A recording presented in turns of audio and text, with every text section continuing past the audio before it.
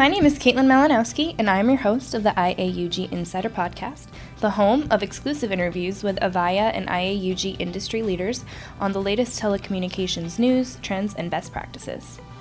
Welcome back to the IAUG Insider Podcast. Today, we will be meeting with Avaya's David Petramella and Mike Seely.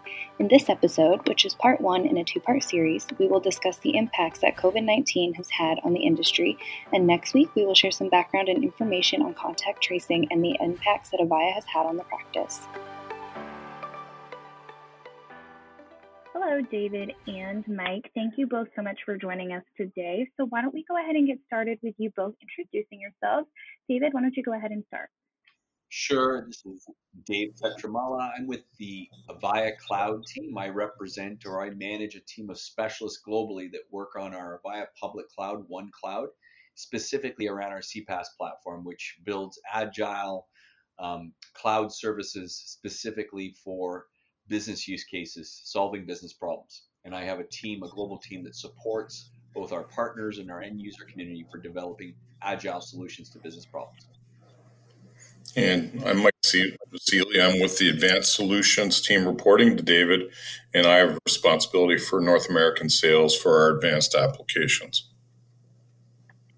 Great. Thank you guys so much. And I'm so excited to have you here on the podcast today. Thank you again so much for joining us. So, David, I'm going to go ahead and start with a few questions pitched in your direction. So one of the topics that we're going to be focusing on in today's podcast is COVID-19 and kind of how it's had a broad impact overall on a lot of the industries that we work closely with, and then kind of a little bit more honed in on the contact tracing that we will focus on in the second half of this episode. So, David, as we all know, the impact of COVID-19 has been significant across many industries. What are some of the biggest impacts you've seen across the primary industries you've been working with? Oh, that's a great question. So obviously, COVID-19 has impacted everybody, both personally and from a business perspective. My group in particular saw this firsthand. We saw it impact industry by industry and the sort of reaction industry by industry, how they would deal with such a crisis. When you think about COVID-19, it's sort of this disruptive crisis that has an... Oh, David, hold on. Yeah, hold on. I think that's my problem. Somebody called me to link to my computer. Sorry. Let me just turn that Okay, I was going to say that was coming through. Yeah, hold on a sec. There we go. That should be disabled. Perfect. Where would you like me to pick up from? How about you just start from the beginning, if that's okay? Sure. Can you tell me when to start? Do you need me to re-ask the question? No, you don't need to ask. Just tell me when to start. Okay, go ahead. Yeah, so that's a great question. COVID-19 had a major impact on people personally and their business lives.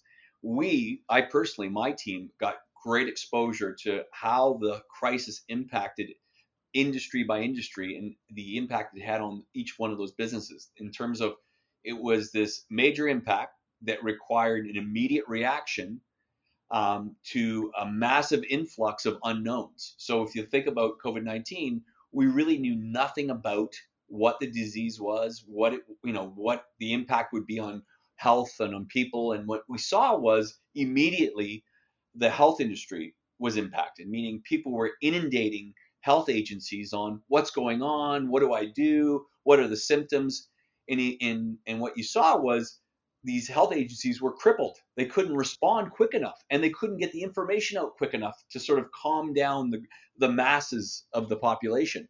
So, we saw it instantly. People were looking at a traditional project to address this might take months and years to put into place to handle the amount of volume that was hitting these health agencies.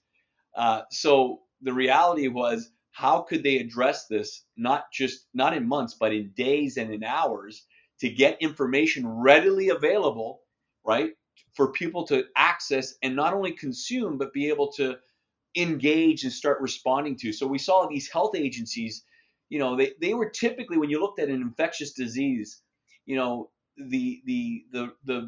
rate of spread was not like this. Like the rate of spread, like specifically when you look at things like an STD or infectious disease, you'd have to have touch or some type of component to spread. Here you had air and people didn't know how it was spreading. So you had massive panic. You had hospitals that could not facilitate the inquiries. You had health agencies trying to figure out the information, compiling information and making it accessible. So you saw that really impact right away in month one. Then in month two, as we saw shutdowns and businesses being halted, now you had government agencies having to deal with this issue. Now their organizations were being inundated with calls about unemployment, about funding plans, whether it was a business inquiring or a personal person inquiring. These government agencies, specifically the labor boards, were inundated. And again, they had the same issue. They had to be able to respond, provide information, provide content, have an action plan up and running, not within weeks and months, but within days and hours. And what was sort of consistent was the spike of volume was never anticipated. So, February and the beginning of March, no one was prepared, right? They had no idea this was coming. They may have knew about this coming, but they just didn't know the impact of how the volume or the amount of volume they had to deal with would impact their businesses. So we saw health organizations, government agencies just being inundated and not being properly invested or funded to support how to react to the situation. And then this bled out into, businesses. We saw retail, right? So I give this analogy, many organizations, what it did for retail was a bit different. What it did for retail was it drove the not nice to have, but it drove had to have requirement of digital transformation. Meaning, if you look at some businesses like a McDonald's or an Amazon or even a Walmart, even before the pandemic, they had already had programs in play to deal with online shopping, curbside pickup. But the 98% of the other businesses, it was a nice to have. They just weren't ready. And now the only way to be open was to focus on online business or curbside services. So now all of a sudden, retail and businesses had to deal with this new reality, and they had to turn around and deliver a result on this reality, not in weeks and months, but in days and weeks. So what the crisis did was it forced people to go and look at the problem and have to deal with it in a short time period. And that created an undue amount of stress on businesses because, as you know, and this is where, when you think about technology, there's no way in any one of the scenarios, health agencies, government, or even retail organizations, when they were dealing with this, they just didn't have time to go out and buy equipment, invest in infrastructure, train resources, and deploy. They had to get this turned around within days and with hours or within weeks. So cloud and technology became imperative. Digital transformation tools became a requirement because it was the only way to service the people that were inquiring or the people that they were dealing with. Digital tools were required because you just didn't have enough bodies to do live interactions. So, I give the example of the health agencies. Immediately, they needed to create hotlines where people could call in and get basic information without talking to a live body. Because if every call went to a live body, those live bodies couldn't service critical situations, right? So this became something that, again, crisis creates new realities, and those new realities delivered new solutions. You couldn't do the traditional model. You couldn't look at traditional solutions to solve the existing problem. So we saw this month by month, from health organizations to government organizations to businesses, and now we're seeing this now opening up to education. So the original solution to education was shut it down. Now we know that shutting it down is not a long-term solution or even a short-term solution, because shutting down schools has other impacts, social impacts, mental health impacts on the kids, right? So opening up became critical. A lot of health professionals are saying that opening up became more important than shutting down and containing, right? And when the schools started to open up, they had the same issue.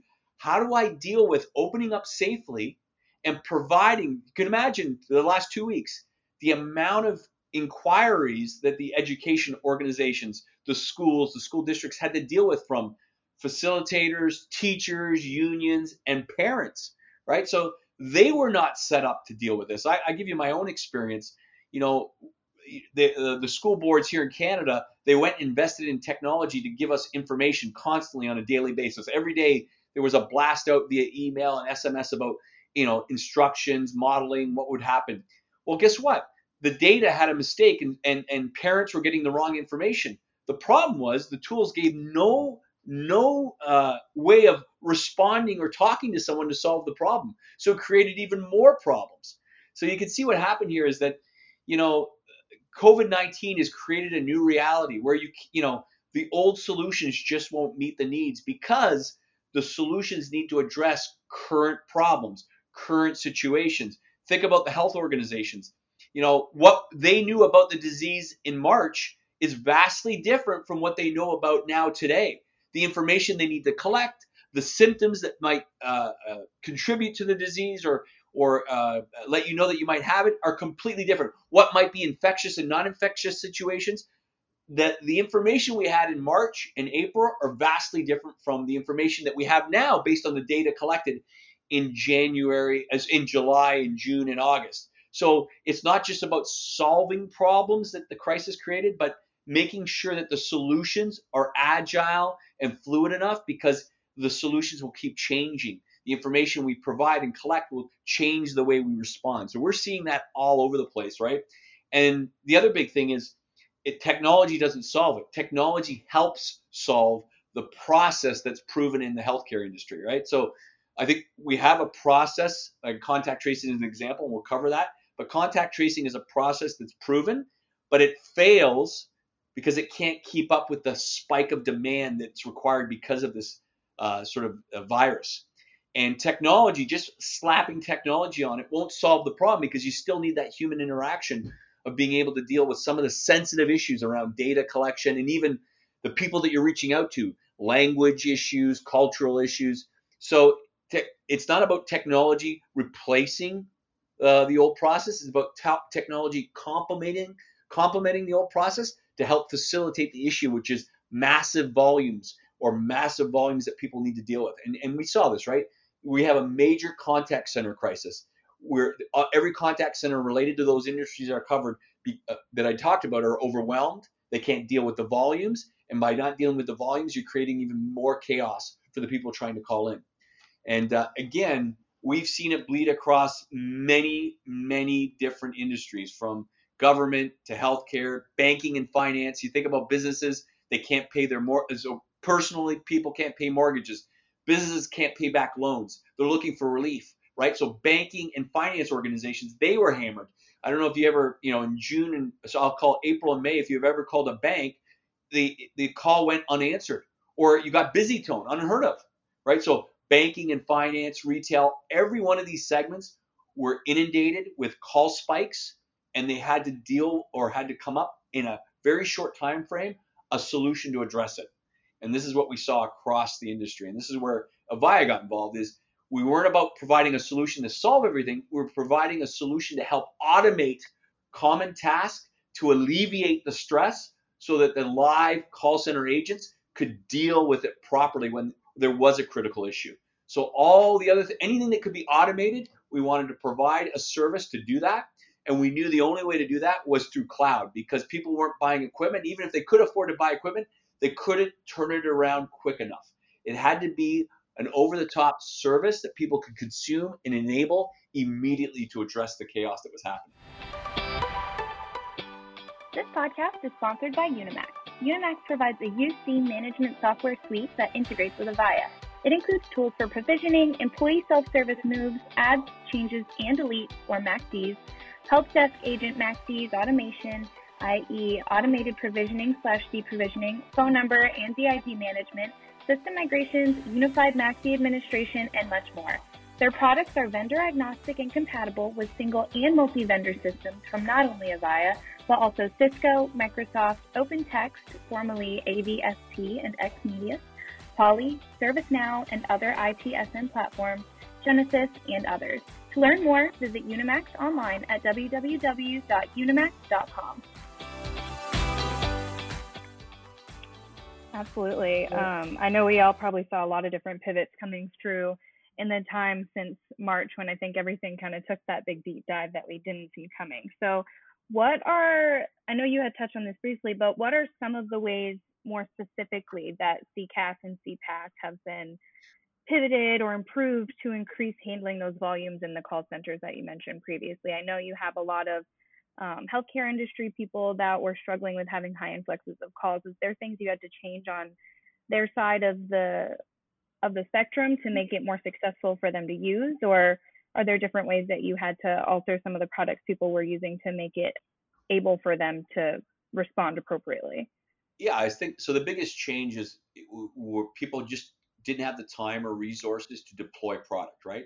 And when you look at these call centers were agile, so they couldn't hire quick enough and train quick enough to have live agents service the calls. So what we started doing was, how could we provide automation so people could call in and actually do self-service of the information.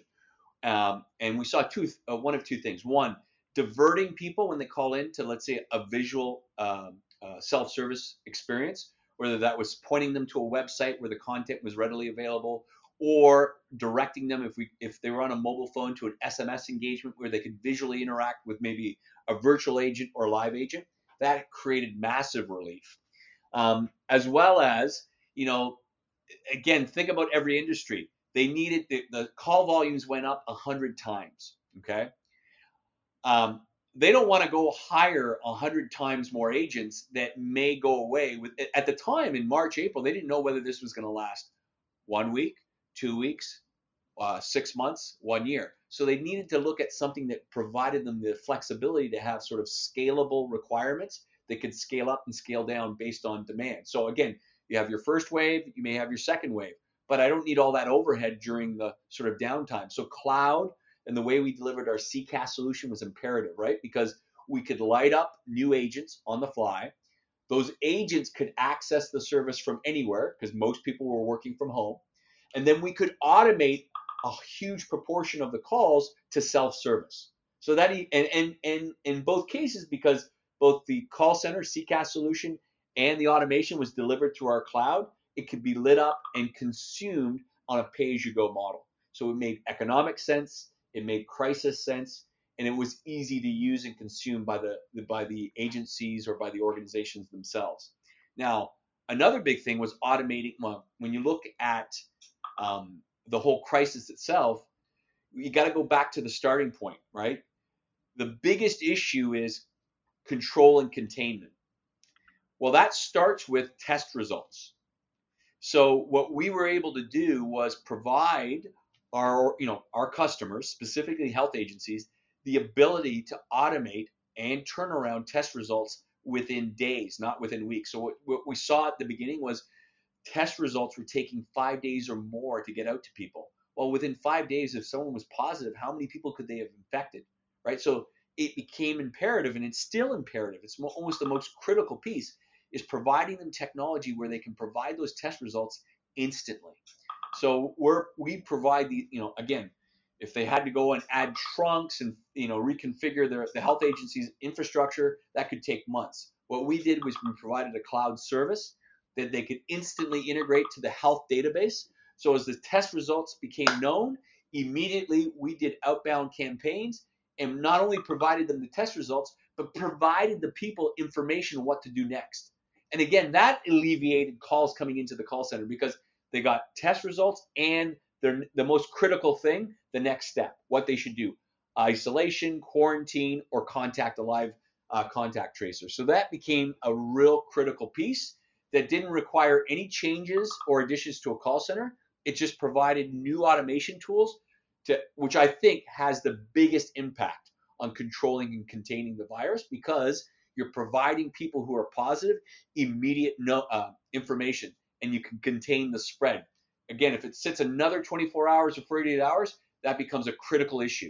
And we're seeing this. All the reports John Hopkins is saying is in the U.S. It's failing. Contact tracing is failing because the amount of time it's taking to report a test result is taking too long. We're not doing enough tests, and we're not providing test results quick enough. So what Avaya was able to do is, at least for those organizations that looked at it, automate that and provide some real quick turnaround. And that test result has an impact on opening businesses, opening schools, right? It impacts every level. But if you do that properly and efficiently at the beginning, it'll have a positive impact on everything else that we do. But again, like I said, pure cloud service, over the top, organizations were able to turn this up again, if you look at government, healthcare, even banking and retail, they didn't put a budget aside for this. So there wasn't like there was funding. And then funding and the government started going out, but you had to apply for funding. So if we can make this accessible and economic, like reasonably, through a consumption model like cloud, it would allow people to not have to wait on funding to actually start inundating or start initiating some of these, I'll call, critical tools to solve the issues that they were dealing with. Absolutely. And it sounds like a lot of that was really successful in terms of, improving that call wait time and getting that information out there at a reasonable rate. So you had mentioned a little bit of... Let me add something there that I missed. The other big thing is digital channels. So what was also happening is when healthcare organizations were physically calling people out, or they did auto dialing, people just didn't trust a phone call. Caller ID, mistrust. And what we saw, some of examples of some of our customers, callbacks to a test result or to a contact tracer was less than 20%. I mean, there's like stats on this for a national average. It's just dismal. But what we saw from enabling automated tests and doing things like SMS or email notification, the response rate was 70%. That's a massive increase and a huge impact. Getting 70% response rate versus a 10-20% response rate that requires you to continually try to call and inform the infected person. Thanks again for joining us for this week's episode of the IAUG Insider Podcast. Be sure to join us again next week for the rest of David and Mike's episode.